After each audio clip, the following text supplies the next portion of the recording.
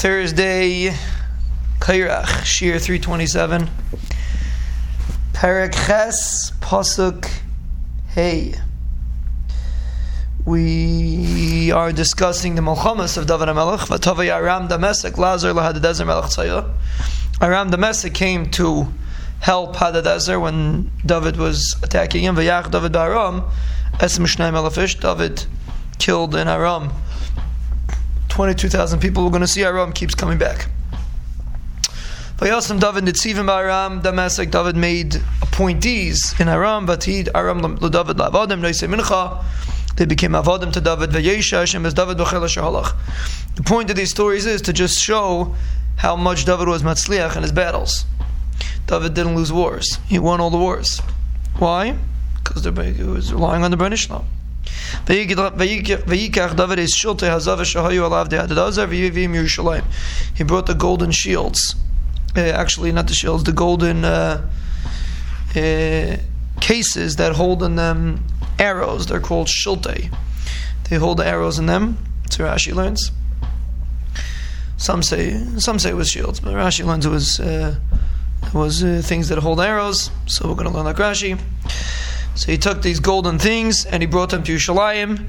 We're going to see later that these things were taken eventually, but right now they're in Yerushalayim.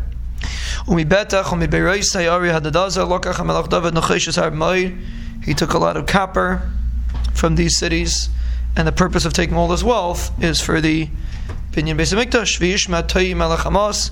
Tayi, the king of Hamas, heard Ki yika David es koil chel Hadadezer. He heard that David killed out the army of Hadadezer. V'yishlach Tayi es Yeram b'nai al Amelach David l'shalom l'varchai. Tayi sent his son Yeram to greet David and to bench him because he killed Hadadezer. Ki ish milchama is Tayi haya Hadadezer. Tayi was constantly fighting with Hadadezer. B'yadei haya klei chesef u'chlei zav u'chlei nechayshis. So again, the purpose of this story is also that David got wealth from him also. So he got wealth from battles and he got wealth from well-wishers.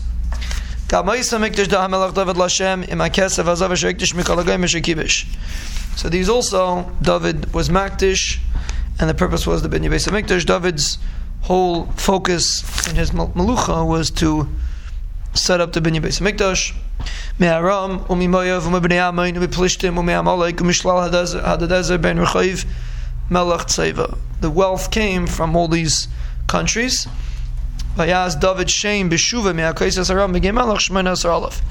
David made a shame. The reason why he made a shame, Rashi says, is because he buried them.